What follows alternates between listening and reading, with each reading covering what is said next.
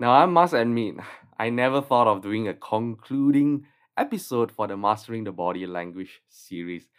But as I produced this series, I began to realize some commonalities and principles in terms of applying body language. So here we go, episode number 42. Let's go.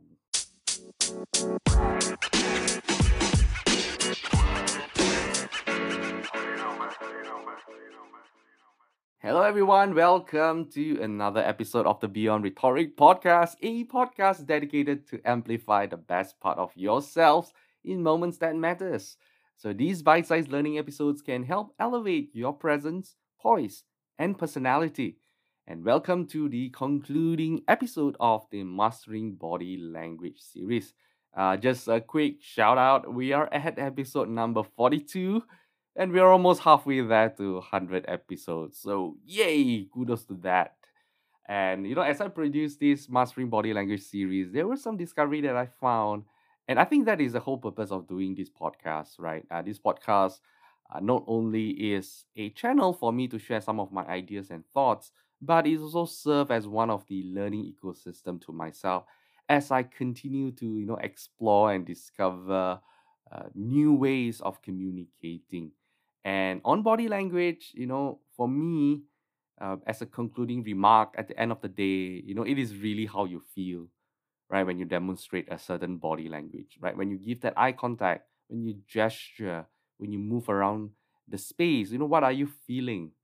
Because we are our own body, right? I am my body, you are your body, right? Different people will have different introspective reflection of how they feel when they use their body, right? It is not like a written speech where you can just download it and you can review and make it better and then you can, take it in and give a better speech, right? Body language is something very personal to you and to me, right? And if any of my points in the last few episodes doesn't resonate with you, that's fine. Right? Find different ways that works for you, and or better yet, share with me some of the ways that works for you. Because again, this is a learning journey for myself as well. Always remember, and a Tony Robbins is different to say a Vin Jiang or Simon Sinek, right? So what works for you?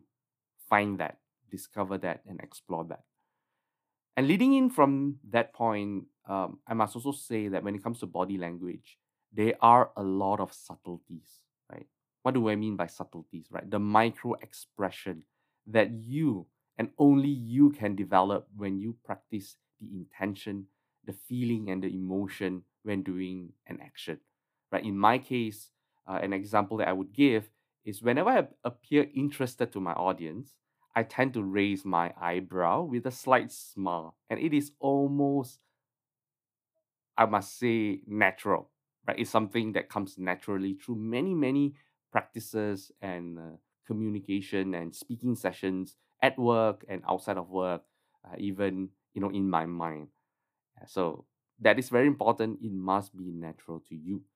So the last thing that I hope to impart is this: when you get exposed to new ways of using your body language, you are not acting, right? You are not fake. It is just unfamiliar. You are unfamiliar with new ways of using your body language.